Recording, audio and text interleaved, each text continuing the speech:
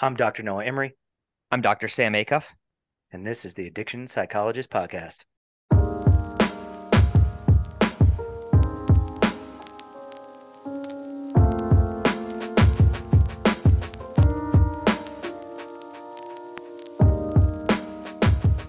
On this very special episode of the Addiction Psychologist Podcast, we're going to be talking with the legendary Dr. Bill Miller.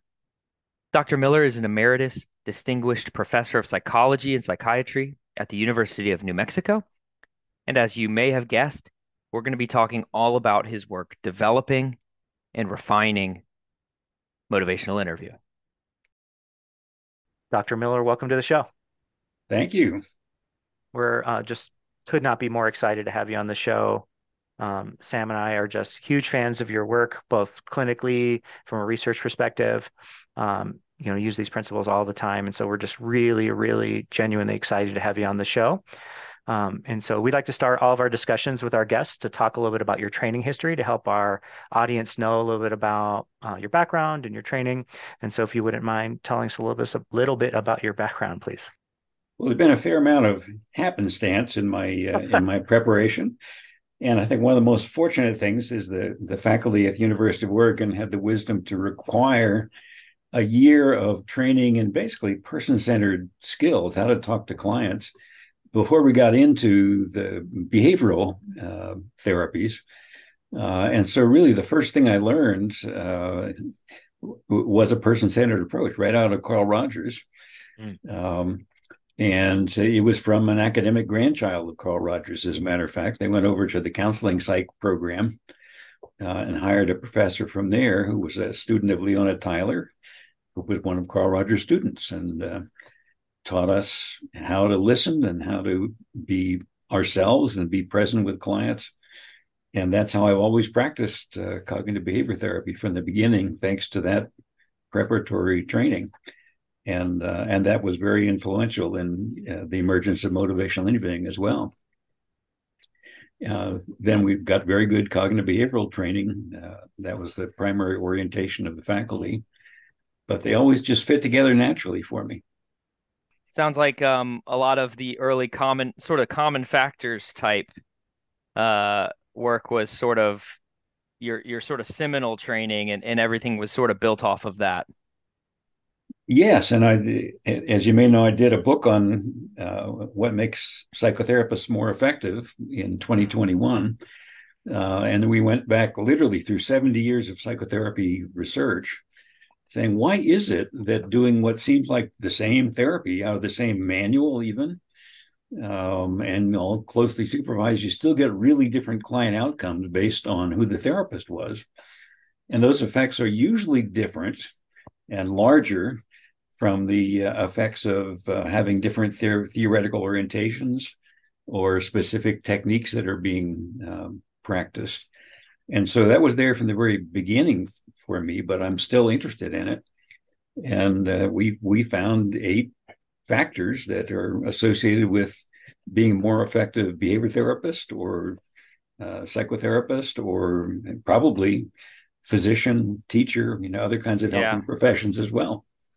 Yeah, absolutely. And I think at one point when we were discussing this episode, you sort of hinted at maybe how that has informed the way you're looking back and thinking about motivational interviewing now with the recent edition of your book. So that's something that I think maybe we should we should bookmark and remember to come back to. Okay. I would love to hear a little bit more about that. Um, and as Noah mentioned, I mean, so much of what, even what you just described, right? So much of your work has been so seminal and important and impactful, and you've influenced the way people think in research and in practice. And I think we'd like to sort of start off by like, what was the inspiration behind motivational interviewing? Yeah, it's a good story because it was literally evoked from me. I went on my first sabbatical leave. There's just happenstance all over the place in my career. Yeah. On my first sabbatical leave, I went to Norway, where I was working at an alcoholism hospital outside Bergen. And my job was to lecture on cognitive behavioral treatment of addictions. which I was happy to do, the director also said, would you mind also meeting with our clinical staff, with our psychologists and social workers? And, most of them are kind of recently out of school, and just have a discussion every couple of weeks or so. And I said, sure, I can do that. And I was teaching them both some behavioral therapies and also a person-centered way of working with clients, teaching them empathic listening. And they wanted to not just listen to me talk about it, but they wanted me to show them what does it look like. And fortunately, they would role play the clients that they were seeing that they were finding challenging in English. And we would just kind of have these conversations. I would do my best to at least show how I would respond. And they did something that my American students rarely did. While we're in the middle of a demonstration, they would stop me, interrupt, and say, now, what are you thinking right now? Now, you asked a question. How did you decide to ask that question? Because you could have asked all kinds of things. Why that question? You're teaching us about reflective listening. You did reflect something the client said just now, but gosh, the client said lots of things. Why that? Why did you reflect that? How did you make that decision? And so they're asking what's going on in my head while I'm while I'm practicing, basically. And what we came up with together was a kind of a set of decision rules that were embarrassingly different from what I was lecturing about in the next room, and had to do basically with arranging the conversation so that it's the client who makes the arguments for change rather than me. Now, that was rather different from the American style of addiction counseling at the time, which was very authoritarian, expert focused, sit down, shut up. You don't know anything. I'm going to tell you what's wrong with you and what you need to do. At times, still the approach. You can still find it. Yeah. Well, and guess what? Human beings don't really warm up to that way of being treated, that approach. So, but this was, I had no concept of motivational interviewing when I went to Norway. We just developed these kind of decision rules about how you work with clients.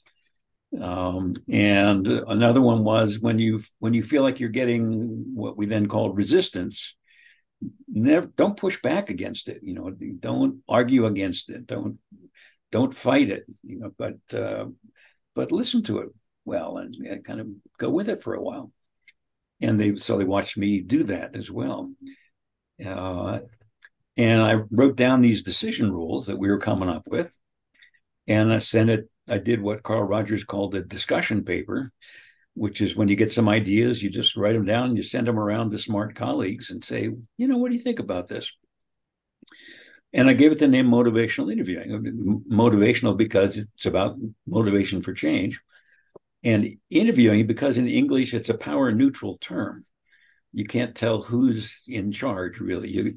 It may be an employer trying to decide who to hire, in which case the interviewer is in charge. It could be a college student interviewing a famous visitor to campus and trying to learn something about what they do. So I like that power neutrality. It seemed to fit the style because you also honor, respect, and emphasize the person's freedom of choice, their autonomy, that they get to make the decisions about what they're going to do. So it just seemed like a reasonable name for it. Well, one of the people I sent it to was a friend named Ray Hodgson, who lived in Wales and had just been there we celebrated Thanksgiving dinner in Norway with a Brit, but he had just been there and visiting. So I thought of him. I sent it to him as well. And he read it and said, I want to publish this. And I said, Ray, we just made it up here. I have no data. The only numbers are the page numbers, for goodness sakes. And he said, no, I think it's an important paper. Let me publish it. So, well, okay. And cut it in half, which editors always say. So I did that. I cut it in half. And he gave it for peer review to a young student who was with him named Steve Rolnick, whom I would not meet for 7 more years. and I, didn't know who reviewed it, of course, because they don't tell you. But that's how the first description of motivational interviewing wound up published in a journal called Behavioral Psychotherapy. So people get this mixed up with behavior therapy, but it's definitely rooted in Carl Rogers and a person-centered kind of approach. Well, 7 years later, I go to Australia on a second sabbatical to work at the Addiction Research Center in Sydney. And in the office next to me is this guy named Steve Rolnick. And he said, "You the guy who wrote that paper on motivational interviewing?" I said, "Well, you read it. Thank you. I'm impressed." He said, "Read it. Now I'm trying to teach this. This has become a kind of preferred method of treatment in addiction in the UK. And I don't even know if I'm doing it right. So you got to write some more." So I said, "Well, show me what you do." And so we practiced, and he understood beautifully, deeply what I was trying to convey in that paper. And he had thought a lot about how to teach it, because it hadn't had a lot of requests for training of it at that point. And so I said, "Look, let's just write a book together." And out of that happenstance came the first edition of the book Motivational Interviewing. And he brought important perspectives to the book, and really what we've always collaborated on writing ever since, and what we come up with is better than either one of us would have come up with on our own. And it arises out of the dialogue, out of our conversations with each other. So that's been a really rewarding experience too. But it didn't start with a theory. It started from close observation of practice and saying, why did you do that? And how else could you have done that? And so on. And that's how the person-centered approach with Carl Rogers began as well, just by close observation of practice, paying attention to what's going on with practice, and not starting with a theory. Rogers eventually came up with a theory that may or may not have much to do with the actual practice, And we've had some thoughts about theory and motivational interviewing, but it sure didn't start from a preconceived notion.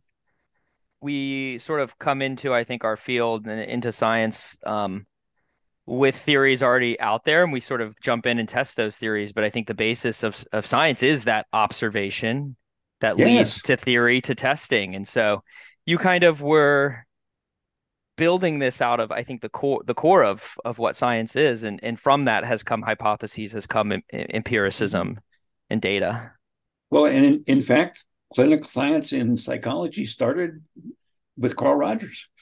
Yep. I mean, he became president of APA in 1947, and there were almost no clinicians in APA at that point. It was all scientists in different branches who kind of looked down their nose at clinical psychology, because we're experimental scientists, And Rogers said, "No, you can observe what therapists are doing." Audio recording was relatively new at the time, and he was doing that, listening to audio recordings. You can measure client outcomes. You can look at the relationship between what the therapist does and client outcomes. So what's now called therapeutic mechanisms research. This was starting with Carl Rogers in the 1950s. So that's where our science began in clinical psychology. Agreed. And it also, I think it follows a trajectory that is common now that we have these conversations a lot with people like yourself who are on the show, where there's all these kind of happy accidents that take place that just generate inspiration through observation and collaboration that was unexpected.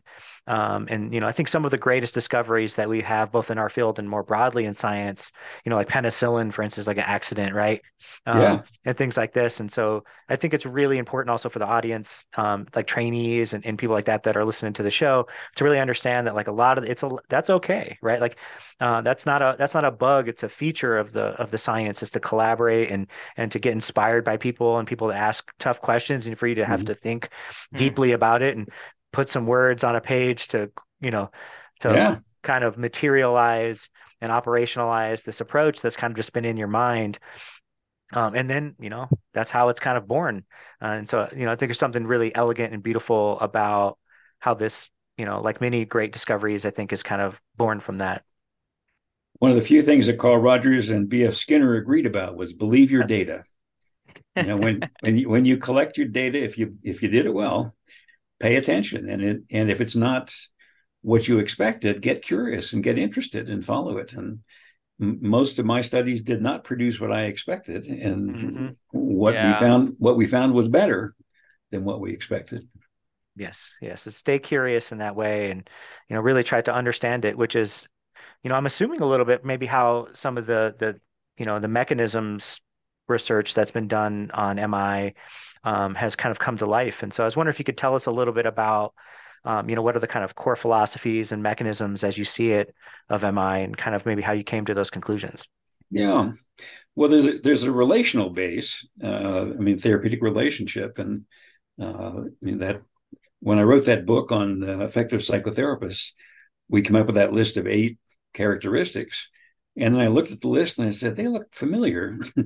Like 7 out of 8 have been part of motivational interviewing from the beginning, kind of developing a strong therapeutic relationship. And the one that Steve and I had not talked about, genuineness, which also has a main effect, we addressed in the 4th edition because we shouldn't have left it out. And so in a way, there's this strong relational foundation of motivational interviewing, which is a part of what makes it work, I think. And when I went to Norway, I had a study just published, behavioral treatment for alcohol problems. And we also measured, because of my Rogerian training, how well therapists were listening to their clients. We used the accurate empathy scale for that. Well, that predicted 2/3 of the variance in outcomes. And different behavioral techniques that we use weren't that different from each other. But my word, how well the therapist listened predicted how many drinks per week people were having 6 months, 12 months, 24 months later.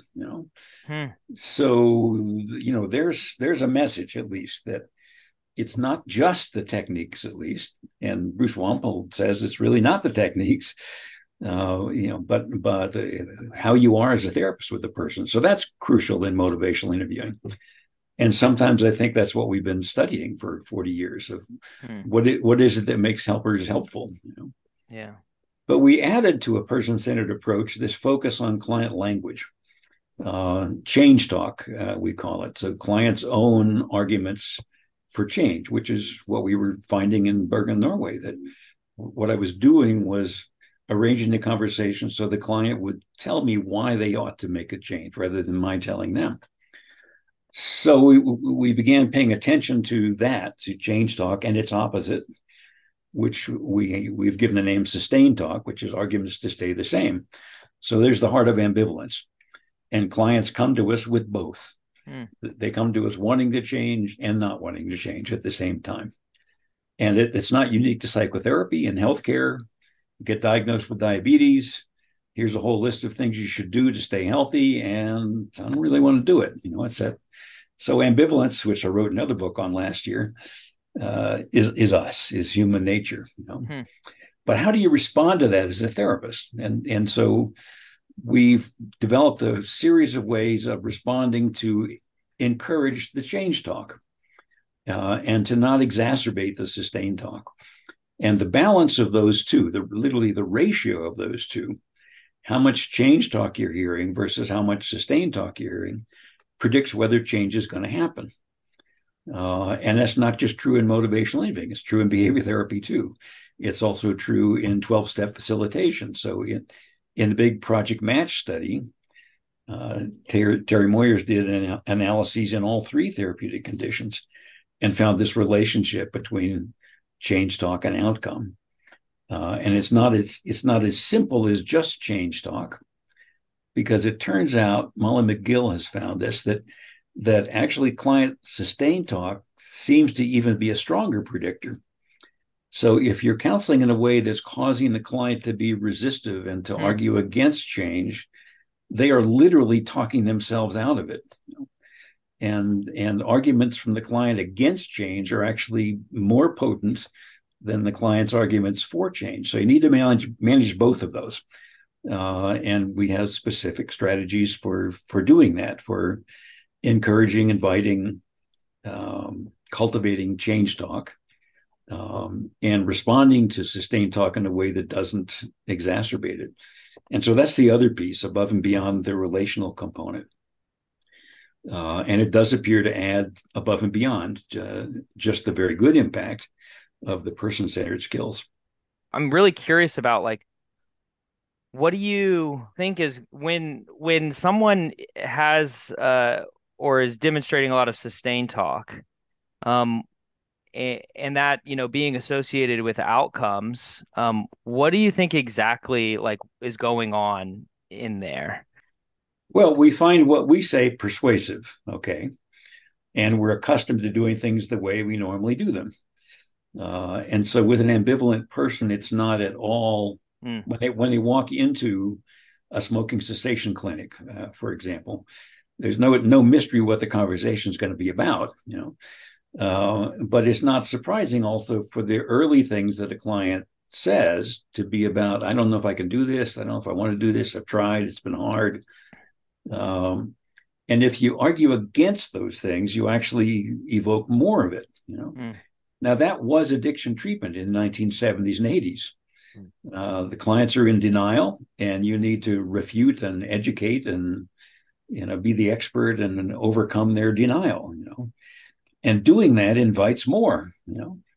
And guess what? Clients are more likely to believe what they say than what we say. So that was one of the insights in the beginning of this, that both things matter. Now, sometimes you get only sustained talk because the person has no motivation for change. I mean, they're at what Prochaska and DiClemente called the pre-contemplation stage. They haven't even thought about it, you know. But very few people walk into an addiction treatment center or a smoking cessation center not having thought about it, you know. Yeah. Chances at that point, both, yeah, it's come up at some point. Yeah. Yeah, they didn't end up here on accident. No, even if they're pushed through the door by their family or the courts, you know, right, it's still been going on to some extent. And so they have both arguments within them. You can imagine a kind of committee inside the person, you know. Interesting. And the question is, which members of the committee do you invite most to speak? You know? And we're trying to invite the change talk speakers, the people that say, well, I can see that, you know, yeah, I've been overdoing it a little bit. To invite that speech and then respond to it with reflective listening, and with curiosity and with affirmation, and with summaries that pull it together, which is a kind of unusual experience for people, you know. Big time. Our normal experience is to think of a reason to change, and then think of a reason not to change, and then stop thinking about it because it's kind of unpleasant to think about it, you know. Yeah. And what we're doing is helping people stay with, as much as possible, stay with the change talk. But if you're getting a bunch of sustained talk up front, the best thing you can do is listen to it well, reflect it well. Basically, you're saying, I get it. I hear you. And normally what happens then is the person begins to give you a little bit of change talk just to see what you'll do with it. You know? Yeah. Because that's in there too. Sometimes there is no change talk. Sometimes a person they just do not want to change, and they get to make that decision. But for the most part, when you listen well to sustained talk in the beginning, then you begin to hear the other side of the ambivalence, and you really pay attention to it. You get curious about it. You ask about it. You reflect it. You affirm it. You put it in summaries. And you're helping people talk themselves into changing. Yeah. I think that's one of the beautiful things about motivational interviewing broadly, is just how skillful it is in helping people ask questions and how to be with people and listen, and also how much it invites people's autonomy into the room. I find just really critical, you know, like when you start with like, tell me why you like using, for instance, just like totally not what they're used to. And it's like, tell me what it's doing for you. What are you loving about it? What's it not doing for you? Let's have a balanced consideration about things that are happening. And then that you can from there really hear about it. Right. And, you know, one of the things in the early trainings I did in MI, you know, really talked about the way to use reflection, just real like a scalpel to, you can just kind of repeat back what people said, but then to do the complex reflections where you synthesize multiple pieces of data over the session or multiple sessions and reflect back not just what they said, but kind of the quote that they talked about is that it shouldn't just be repetition, it should be a revelation for the person, which I think is a quote from Carl Rogers, to talk about how to do those types of things. And it's just um, such a different experience for the client than I think they're used to talking about their substance use. It is. I talk about continuing the paragraph. So rather than repeating what the person just said, which they already said, Mm. I mean, that's a simple reflection. But if that's all you do, it just goes around in circles. And what you can offer as a complex reflection is what might be the next sentence, Mm. what they haven't quite said yet. Or speak the unspoken. Oh, yeah, Yeah. that's right. Yeah. That's right. So Yeah. you're listening for those things, or the feeling underneath it, or you're adding to it. Now, there is something for your audience that I need to say, particularly for the addiction audience, and that is this idea of decisional balance. Mm. It popped up, particularly in smoking cessation for some reason, and with the idea that, well, what is a decisional balance? You listen to the reasons why you'd want to change, and you listen to the reasons why you wouldn't want to change, and you listen to the good things about each and the not so good things about each, 4 boxes, and you listen to them equally. Now, that never made theoretical sense to me about why that would help people change, because from an MI perspective, you're equally evoking change talk and sustain talk. The expected outcome would be ambivalence. So I dug into the literature and did a lit review with Gary Rose on what actually happens when you do a decisional balance. And if the person you're talking to is ambivalent, the outcome of a decisional balance is it decreases their commitment to change. It actually moves them in the opposite direction. But somebody got the idea that this would be a cool way to get people to change, and it's not, but you find it in smoking cessation manuals all the time. Ask about all the reasons why you don't want to change. No, that's like dumb questions in motivational interviewing. Why haven't you changed? Well, the answer to that question is all the sustain talk. Yes. You want Right. to invite the change talk instead, differentially. It's not that you ignore sustain talk at Right. all. You can't do that. You do that at your peril. But you pay attention to what you're hearing and differentially focus on and evoke and get curious about the person's own motivations for change. Well, and I think one of the important parts about motivational interviewing, from how I've learned it, is that it is not necessarily a one size fits all approach for every moment, for every person, but for every moment. And sometimes you're doing something and you roll with the resistance, and you need to back off and sort of move in another direction. Yeah. And I think the decisional balance kind of like sort of sets out a parameter to do this exact thing, finish the whole thing, when in reality, you might not need to do all of that. And you might need, You don't. yeah, Yeah. yeah. Yeah. And Well, and that's one reason we switched to the 4-process model of engaging, focusing, evoking, and planning. And knowing where you are in that process matters. So starting with engaging, that's developing a trusting relationship, listening well to the person, letting them know you care about them, you're hearing what they're saying. And that doesn't have to take 8 sessions. I mean, that you see that happening in a few minutes in skillful MI sessions. Focusing then is, where are we going? The question in engaging is, can we take a walk together? yeah, And in focusing is, where are we going? So there you're looking at shared goals, not imposed goals, shared goals, which is a crucial piece of working alliance. Once you have shared goals, then you begin evoking the person's own motivation to make the change. And once there seems to be sufficient motivation to move forward, then you begin talking about how. That's the planning process. But as you said, you need to backtrack. yeah. And sometimes you're starting into planning and whoops, person, I'm not too sure I want to do this. You can back up to evoking, or back up to focusing. Is this really where you want to go? Or even back up to engaging. You kind of created some distance from the client. You need to get re-engaged. So it's a flexible model of being aware of where you are. and there are certain things you do in one process, but not in the other. So I think that was a helpful evolution of our thinking that happened with the third edition. It's the fourth edition just came out this year. Yeah, I have my third edition actually sitting here right next to me, and I vividly remember that chapter and thinking through this idea of like not assuming that once you've moved on to the next step, that you're going to stay in that step. No. Yeah. You don't clap your hands together and say, well, we're done with that now. Yeah, like, well, why are we talking about focusing again? Yeah. We got that motivation stuff out of the way. Yeah. I do think it would be a valuable discussion. I'm wondering if you could talk a little bit about that. You mentioned shared goals versus imposed goals, and a lot of therapy with patients experiencing addiction. There's some sort of mandate, either family mandate or court mandate or something of the sort. And how do you, in those early sessions, in the early moments, move from this sort of acknowledgement of, okay, you're here because of this, to finding the shared goal? Yeah.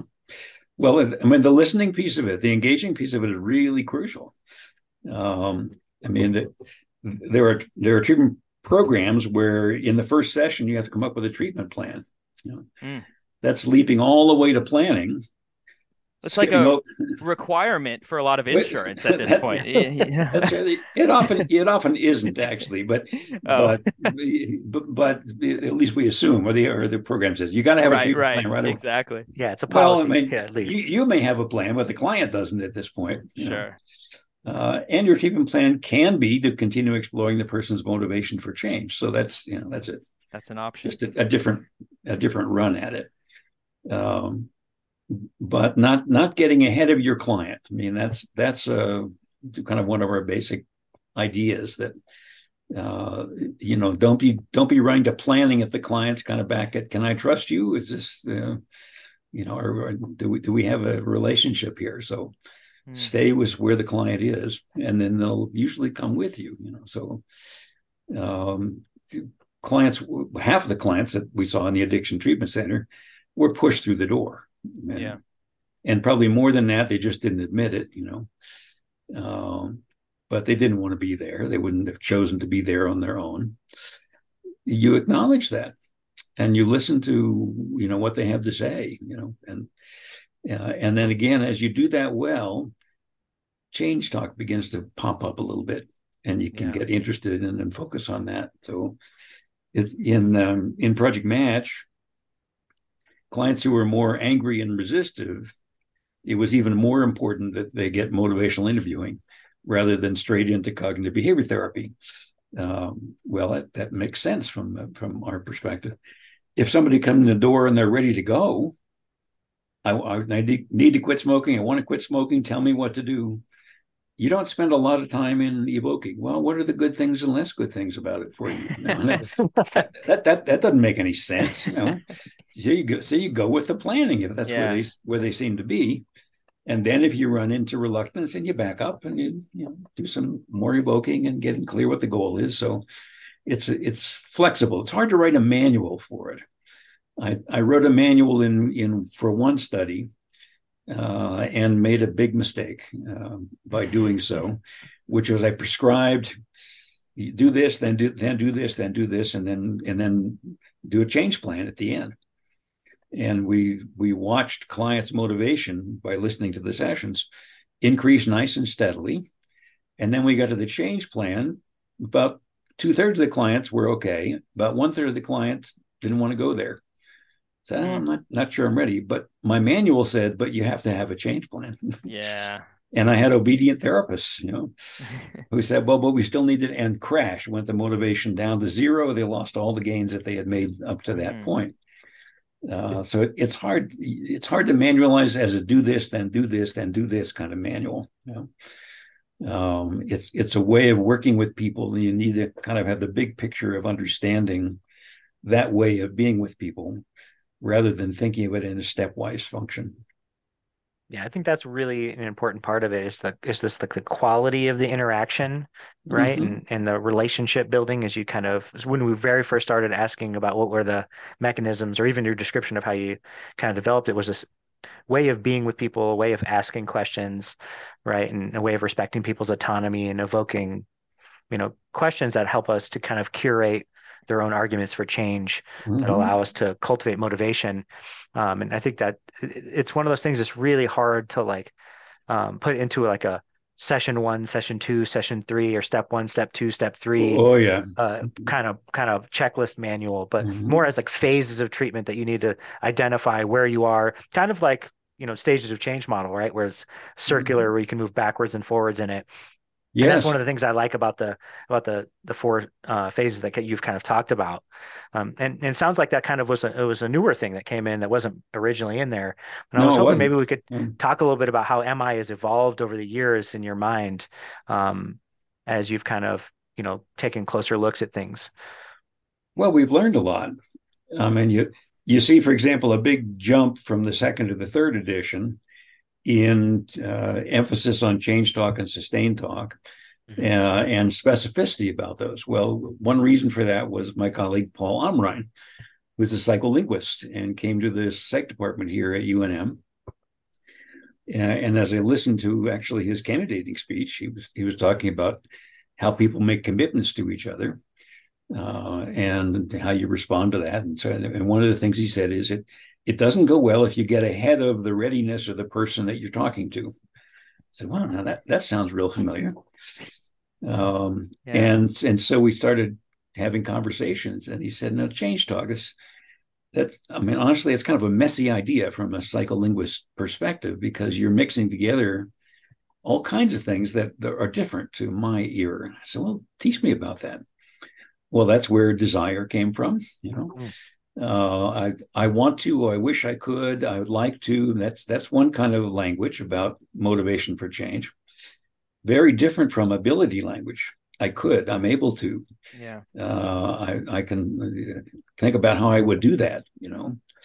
Very different from reasons for change. You know?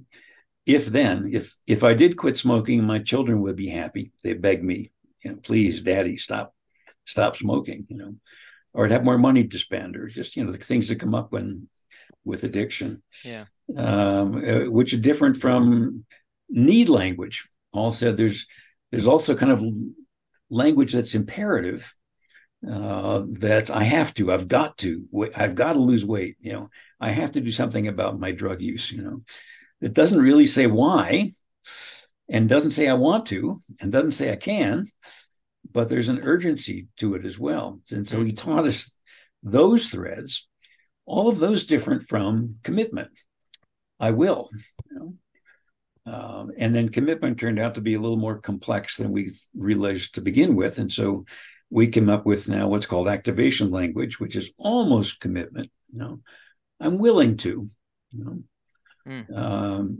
If you go to the altar to get married, you don't say I'm willing to.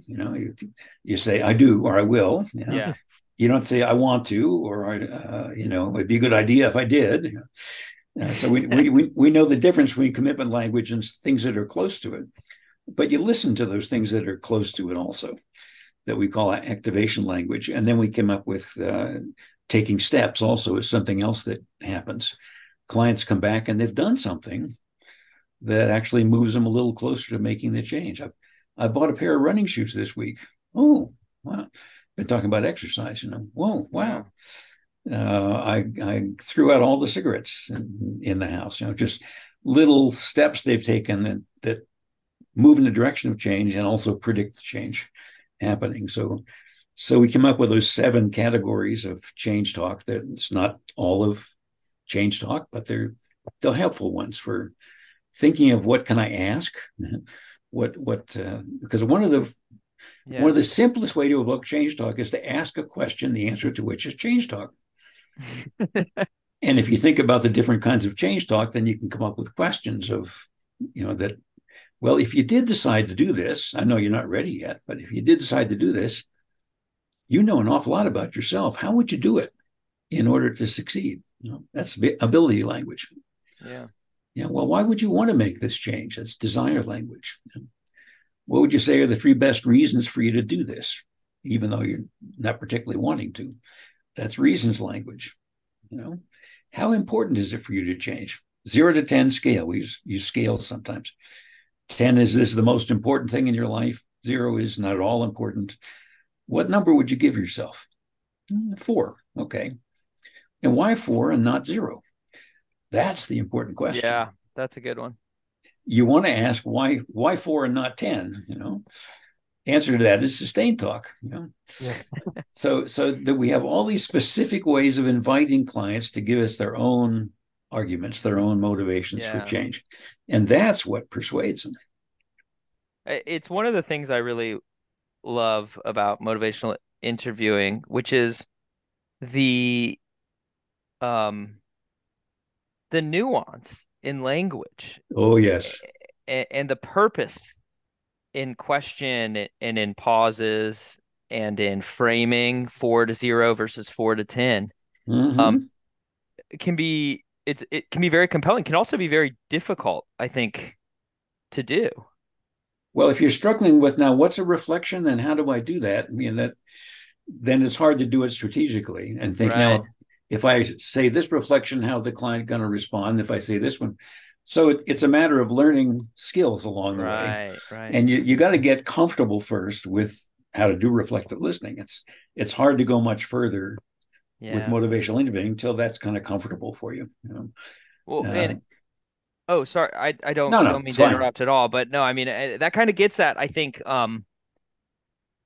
to what I think is also critical that maybe we haven't talked much about, though, is the spirit of MI, is sort of embodying these sort of ways of approaching and maybe with patients, but maybe even I wonder how MI sort of, this is my I always have one wild card question, so this is my wild card question for the episode.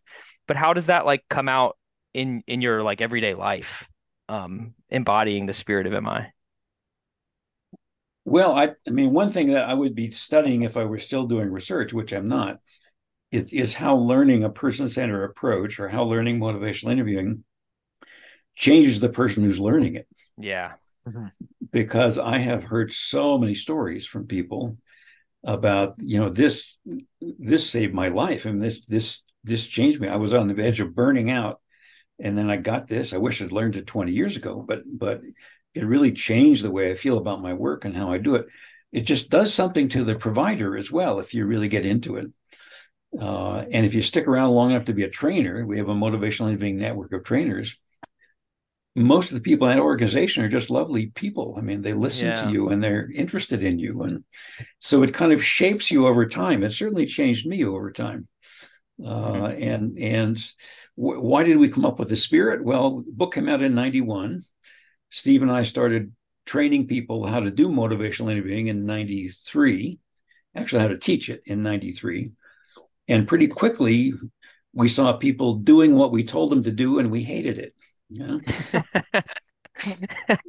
It was like they were trying to use techniques on people to trick them into changing. So, and that's not their fault. That's my fault. We left something out that's important. And it was the attitude or the spirit with which you practice it that we now talk about as partnership. We're side by side in this together. I'm not an expert talking down to you. Acceptance of the person as they are, compassion for the person, which means the reason we're having this conversation is their well-being, not mine, and then empowerment, that recognizing that the person really has the wisdom and a lot of what they need to make the changes. And, in a significant way, it's up to them. When you have that in your heart, when you have that in your mind, then you behave a little differently. There's not so much sarcasm in your voice. And so that's some of the subtlety. I've learned to love and pay such attention to language, both the language I'm using and also what I'm hearing from the client, because it tells me how it's going and where to go next. I love that. I mean, I think of the therapeutic relationship as like a microcosm of how the individual is interacting with their environment. And I think people, patients, clients are really skilled at picking up on very small signs, human signs, of what is a signal of love or what is a signal of criticism. Yep. And Yep. I think we sort of one of the things that I think motivational interviewing teaches is that we are sort of an opportunity to respond differently than the way that they would expect us to, or maybe that the way that they people typically respond to them. The way they wish we'd respond to them, at least. Yeah. Yeah, right. Yeah. Yeah. There is just a whole lot of subtlety there. Somebody in a training asked me once, what's the difference between doing MI and being MI? Because I talked about it becoming a way of being. And I just immediately said about 10 years, which I think was a little too snarky, but it's at least practicing Yeah. it. It starts to change you. You start to get it. You begin to pay a little more attention to clients. You become more accepting as you express acceptance. You become more empathic as you express empathy for what's happening with the client. So there's a lot to it. It's not. Rogers was worried about people thinking he was just talking about techniques, like the technique of reflective listening. Yeah. Well, there's a great review just came out showing that the technique itself doesn't do it. If you just count reflections, no effect. That it's something between that and what Rogers was talking about as accurate empathy, which includes the spirit, the way of thinking, what's in your voice as you're doing it. Yeah. Yeah. I think it's just so skillful, and I think the thing that's changed me as I've worked in MI spaces for a long time now is like the way I hear words, right, and the way that I understand not just what they're saying but what they're meaning, and how to catch it and hold it and kind of offer a direction with it. The way I always liken it to maybe like a judo or something like that, where like you catch somebody's momentum and you kind of move it and use their own momentum to move Mm-hmm. them in a different direction. And that like they're learning how to just kind of catch and be with that and understand the language and how to use my own language then to evoke change talk, for instance, right? Versus, you could ask the same question in a couple different ways and have totally different directions that kind of bounce off it, depending on how I said it, the language I used to say it, whether it was open-ended or close-ended, The or all these tone. different, Yeah. the tone, the volume, the rate, all of those things affect how it lands with the next person. And learning those subtleties takes real time and energy, but once you kind of hear it and you can pick it up in the room, it really changes something about the interaction. Well, and you can get better at this. I mean, we pointed this out in the Effective Psychotherapist book. One of the best replicated findings is that psychotherapists don't get better with practice. That is, your outcomes after 30 years of practice are about the same as they were when you started. Now that's depressing, but why is that? Well, you're getting no feedback. You're practicing behind closed doors. Yeah. Surgeons show a big practice effect. I mean, the more they've done gallbladders, the better the outcomes of their patients are. And they got people standing around watching them also, by the way. We don't have that advantage in psychotherapy. So you need to find a way to be getting feedback. Deliberate practice is one way to do it. But in MI, also, your clients are constantly teaching you because you're paying attention to when you make that reflection, what happens? Oops, that wasn't a good idea. And so you can begin to adjust over time, and people really can and do get better at what they're doing over time. Yeah, you gave a keynote at the Collaborative Perspectives on Addiction conference in New Mexico, 2017, 2018. And I remember this point. This was one of the points you were making, is that also in addition to what you just said, like finding a group of people who you can meet regularly and do some sort of practice or peer supervision has also been shown to improve outcomes.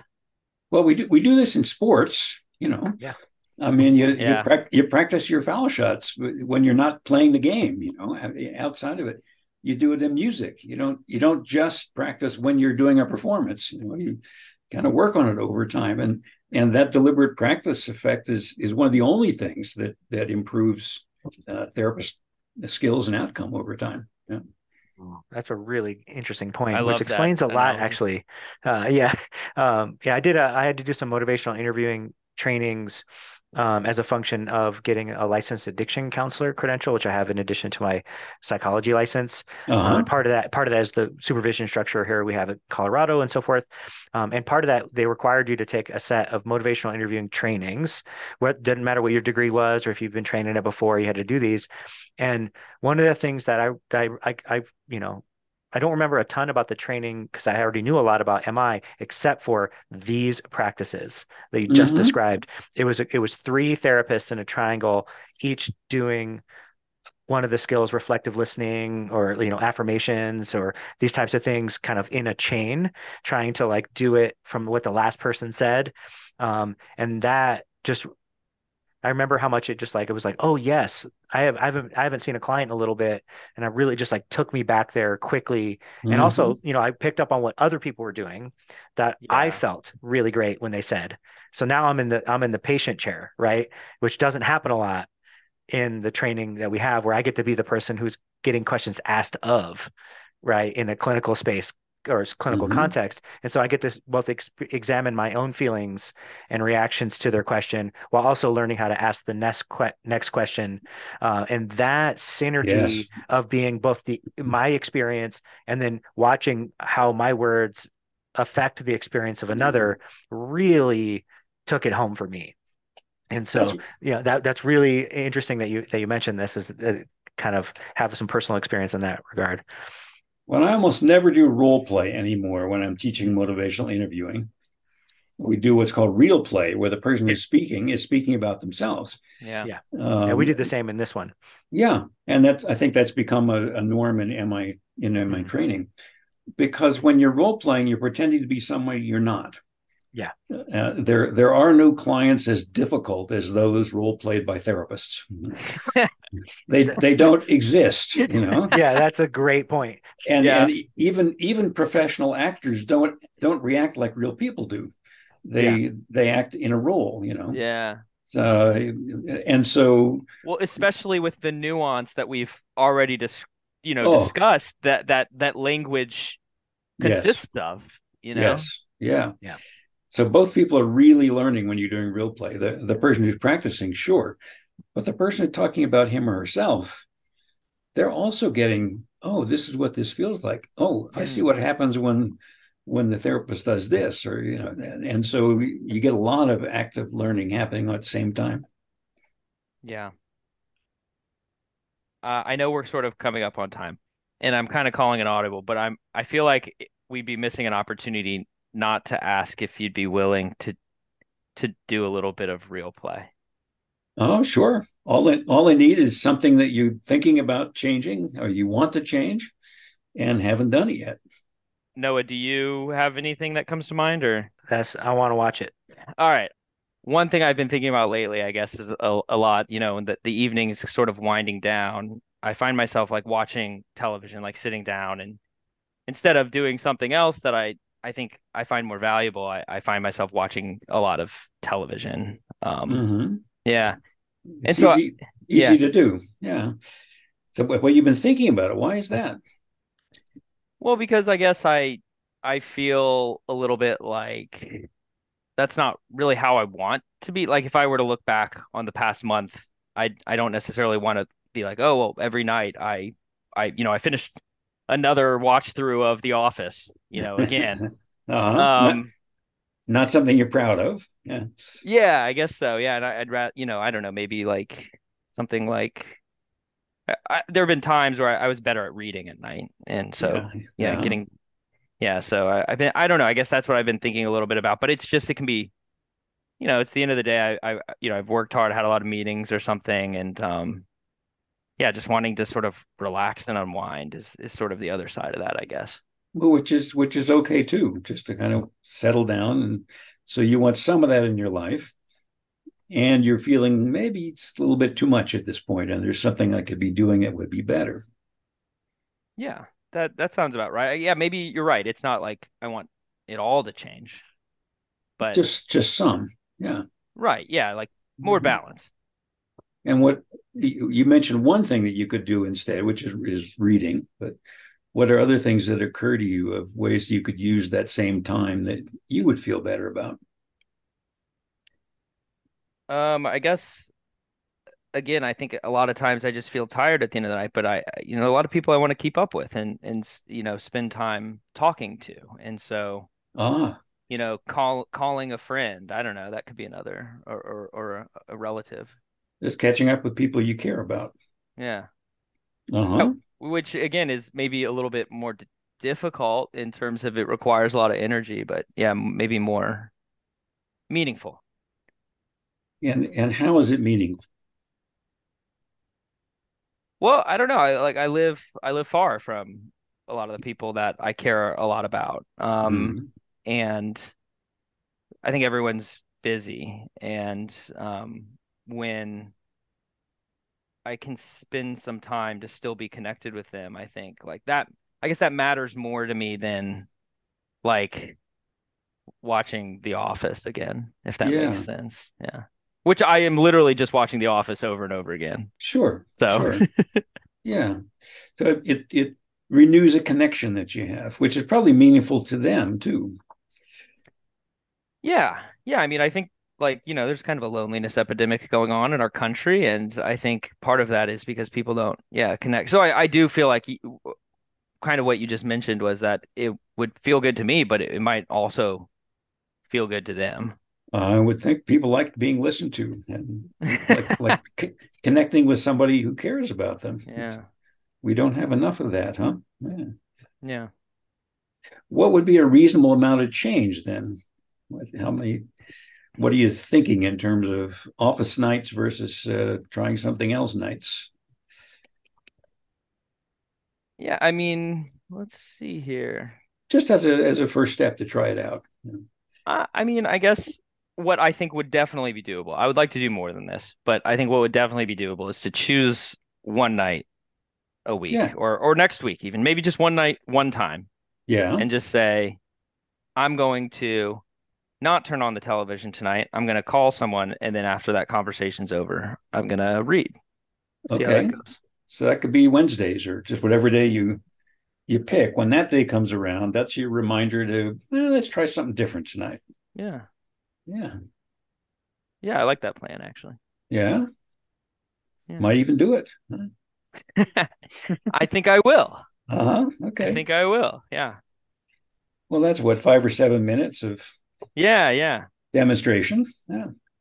I really appreciate that. I mean, that was it was interesting again, like you said, to be in like Noah was discussing, to be sort of on that other side and to to be listened to, but also to hear both sides, all of the, like you said, everyone at the table, all the whole committee, Mm-hmm. sort of bringing forth different sides of it.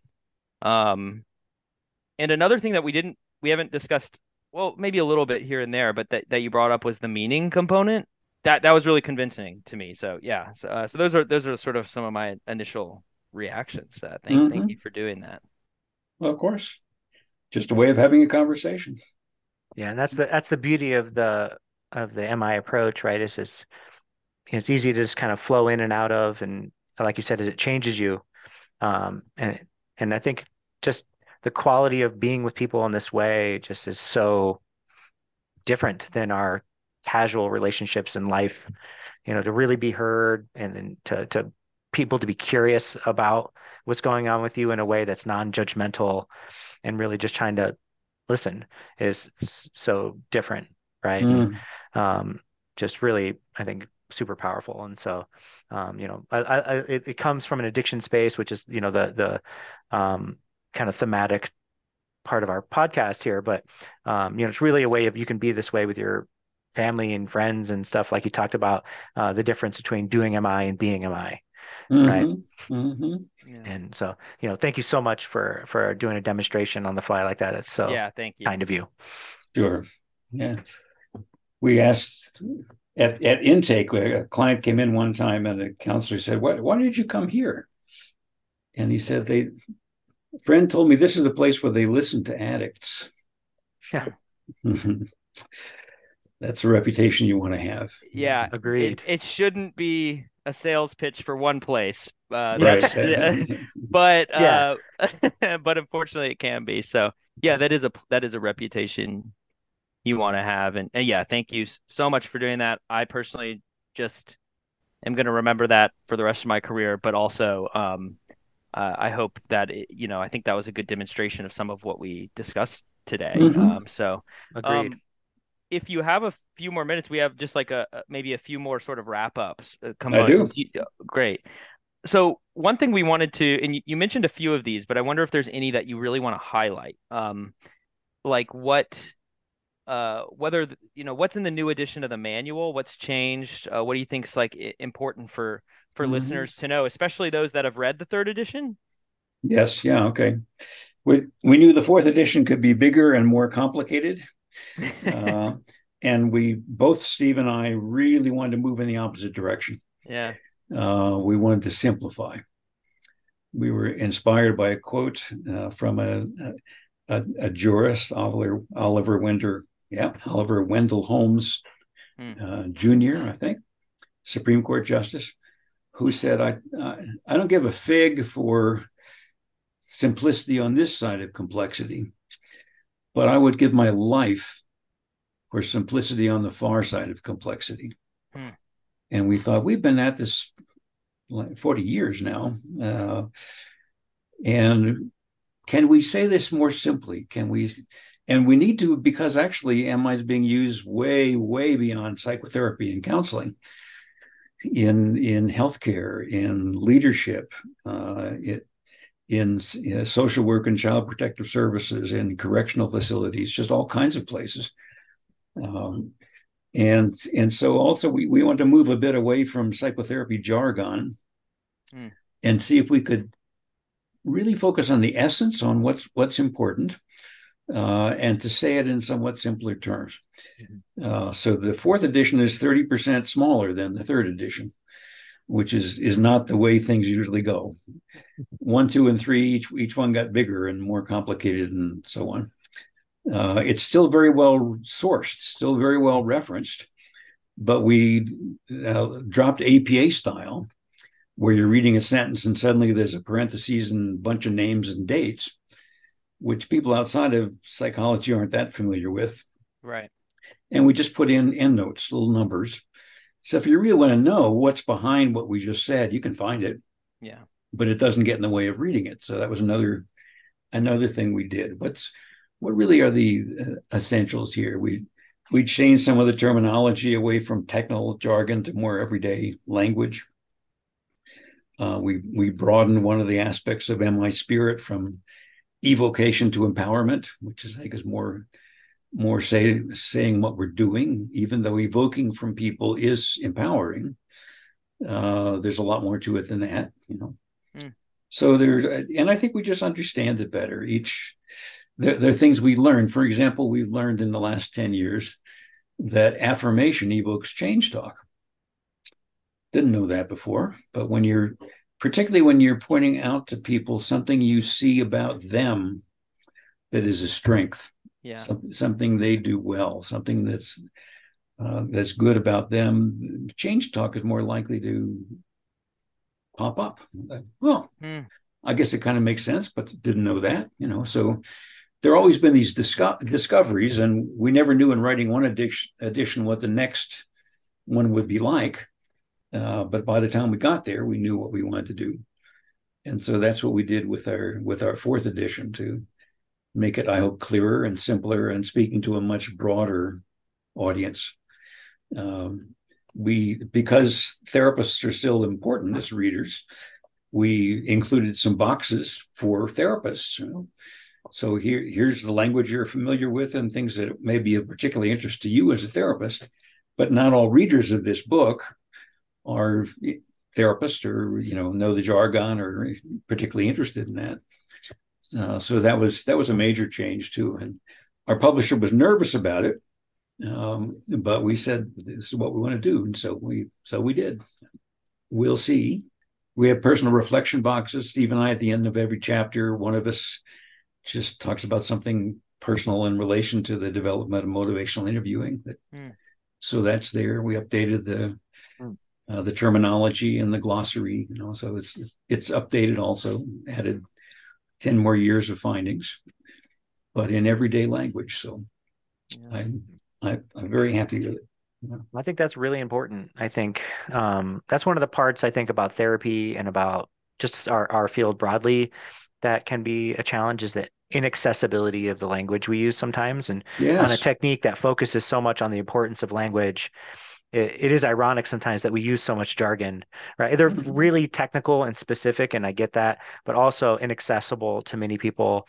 And I think I really sincerely appreciate an approach now where we're kind of the arc is tilting the other direction where we're trying to create clarity and simplicity so that people can really pick up these ideas and work with them. And then Accessibility. yeah, just the accessibility of it's I think so key, but also adding these personal anecdotes. Yes. Somebody once explained to me, I believe it was Carl Hart was talking about how like our memory really works in ways that remember narrative stories. And so adding these personal examples and anecdotes really help solidify the lessons as we see them in life and allows it to just kind of get caught in our memory easier. That's how our lives are lived and that's how stories are told. And so, adding that flavor to the manual, I'm guessing is probably going to have a pretty nice effect. Yeah. We certainly have stories from a much broader range of applications also. And so examples from healthcare, from parenting, from other areas that people can relate to and where MI is being used. It's really cool to see the growth of it and being applied in a lot of different ways to help people communicate and to help people make decisions they want to make where do you think the field still needs to go? Well, it goes on its own. I never have quite known how to answer the question of where's it going, because 10 years later, I'm surprised that, wow, I hadn't thought of this in dentistry, but actually, yeah, it does make sense. But especially that it crosses cultures. Psychotherapies often don't do that for them when they're developed in the West. Clinical trials are appearing amazingly from Africa, India, Iran, Malaysia. Very different cultures from Western culture. But there's something about this that people seem to recognize, and that's the verb I use. That it's us. Ambivalence are us, and we know kind of that when we're feeling two ways about something and a person gives us the answer, that doesn't feel good, and it's actually worse than doesn't feel good. It kind of pushes you in the opposite direction. And we kind of know that, and so it's just interesting how many fields and how many cultures people are finding something useful in motivational interviewing. And not something I anticipated, expected, that this would be turning up in so many helping professions in 70 languages around the world. Man. So I'm astonished and grateful and amazed at what has happened with this little fire that we added a little bit of kindling to. So, yeah. And as you already mentioned, people naturally do this sometimes, and some people are naturally Yes. decent at it. But you've given a language, you've given a process and a way of understanding, a way to teach and to learn, how to communicate better with others, and how to communicate better with patients and clients, and to get at the heart of what somebody wants and to explore that. So, it's a huge honor to just be even talking to you, honestly, right now, and to have spent this time with you. And yeah, we're just extremely thankful for the service that you've provided to all of us and to all of our patients as well. Nothing I would rather have done. Well, we like to leave our guests with just 30-second nuggets for specific stakeholder groups. So, what do you think the take-home message for people who are in recovery would be? that you have within you most of what you need. Uh, most people get better on their own without expert help. Um, and being in touch with what are your own reasons for change, what's most important and why. So I think those are the things that strike me of how wise people are, even though they don't feel it at a particular moment. And just kind of following their own sense of what is the best thing to do and how to do that. Yeah. That sounds awfully simplistic, but I have learned that the person with the answer is sitting across from me. Yeah, the world leading expert in their life is them, right? Exactly. And nobody knows more. Yeah. exactly. Yeah, and I think, and a lot of people come to start to doubt themselves when they, find themselves, struggling. Yeah. So I think to refresh their perspective on that is absolutely critical. What do you think the take home message is for practitioners? Relationship matters. It matters not only what you do, but how you do it. And being yourself, being your real person in this relationship. You're not an expert on somebody else. You're a companion on the journey. And we have a wonderful menu of ways of helping people with addiction. So there is no one size fits all. Learn different approaches because people need different things. And gosh, there's been so much clinical science in addiction. We just know a lot more than we didn't know 30 years ago. Take home message for policymakers. Well, do what works is complicated.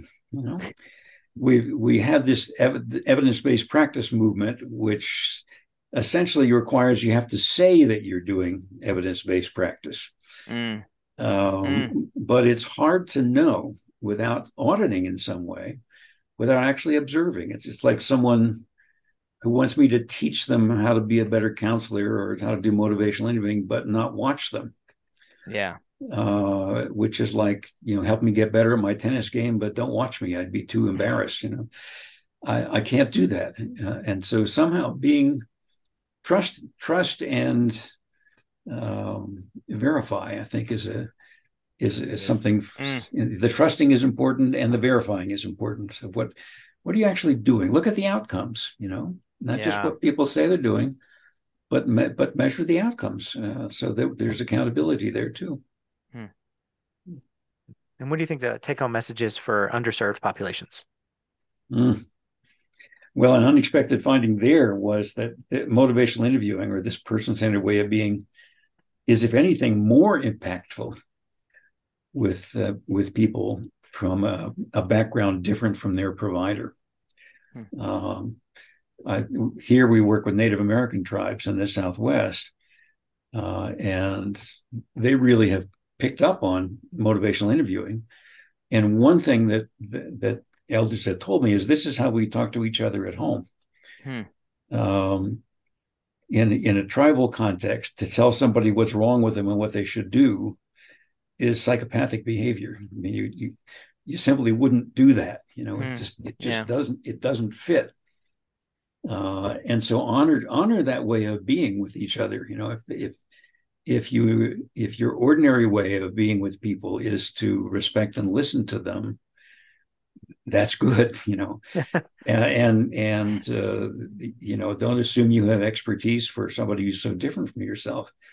But it looks like MI is particularly helpful with people who are from what we call minority backgrounds,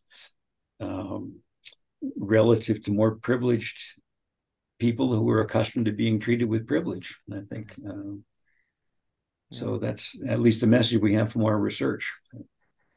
You've been obviously incredibly successful and made a huge impact. And do you have any advice for trainees or the rest of us psychologists and therapists out here?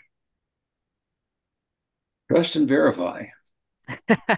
Trust yourself, and also measure what you're doing, verify, because Mm. we're really prone to think we're much better at doing things than we are. That's just human nature, you know. So, you know, the vast majority of drivers say they're better than average drivers, for example. You know, I think 90% of professors say they're in the top 75%. You know, and you just can't be. So, and some of the best lessons for me came out of research that had surprising outcomes. One was when I first evaluated my training in motivational interviewing. Said, well, I really want people to learn this method, so let's actually measure it. Let's get a sample of clinical practice before and after training. Well, it was humbling. Now, the paper and pencil evaluations of my training were glowing. I learned so much. It was wonderful. You just have so much expertise. I'm using it every day in my practice. And then we listened to tapes, and there's no evidence I was there, or very little. I mean, right after training, there's a few more reflective listening statements that kind of disappear over time, you know. Mm. And they think they're doing this, and Almost yeah. more dangerous. Well, it is. I mean, what I gave them was false confidence, Mm. you know. Yeah. Now that was kind of embarrassing and not the outcome that I expected. But then why did I expect that people could sit in a room for a couple of days and then it would change them? You know, I don't expect that of clients, you know. Why is that our continuing education model? So you see, it caused me to ask some better questions, like, well, what does it actually take to help people learn this? And so that's where research went. And it turns out what it takes beyond the initial training is some feedback and coaching, you know, and not necessarily a lot of it. We did a randomized trial in which 5 half-hour telephone coaching sessions in which we always practice skills made a significant difference in both acquisition and retention of learning. And that was the only group whose clients changed was the group that got feedback and coaching both, in addition to their initial training. Well, that's an important finding, and it kind of isn't what we expected. It's not how we do continuing professional education, but it answered the question for me of am I training well? And the answer was no. That what you're doing is not enough. And so what else, rather than being discouraged or saying, well, I can't be right, you know, to say, well, what could I try differently? And I think having that kind of openness is important. In clinical practice, feedback-informed practice, Scott Miller's work, if you get feedback every time from your clients, you get better at what you're doing, you know? Yeah. It's not routinely built into practice. And so we don't routinely get better at what we're doing. We just think we do. You know? So trust and verify. We can easily deceive ourselves that we're doing the best we can. So both trust yourself and be skeptical, and keep learning. Yeah. Thank you so much. Yeah, thank you so much. It was just so great to have you on the show, and I know this will be a tremendous resource for our listeners, and also just personally and professionally, just super grateful for you taking the time to chat with us. It's been an absolute pleasure.